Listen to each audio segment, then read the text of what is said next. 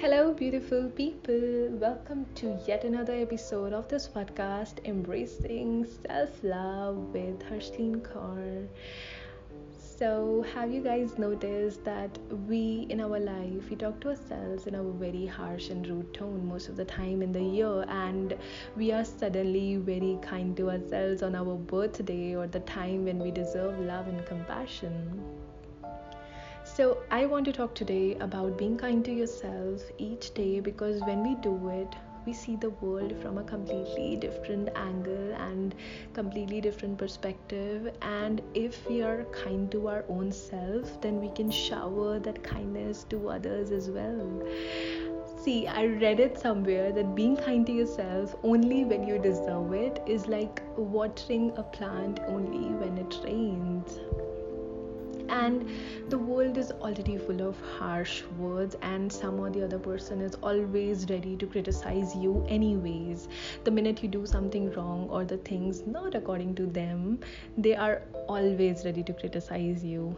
But don't add your words to theirs. Don't create a mixtape of self-destruction with them by doing this.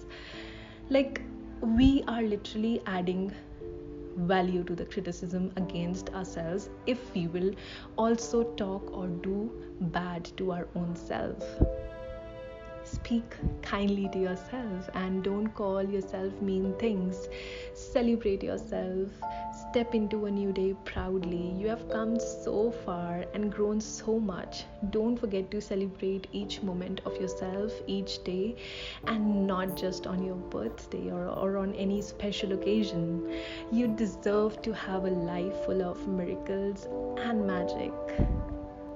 So that's all for today. Thank you for taking the time out and listening out to me here. I love you guys so much and I'm so grateful to have you all. If you wish to share your thoughts and feedback, you can do so on my Instagram handle at the rate @cord.hershly93, and you can also email me on cord.hershly93 at the rate gmail.com. Would love to hear from you all.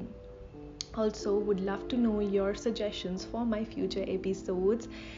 In the end, I would say evolve by embracing self-love.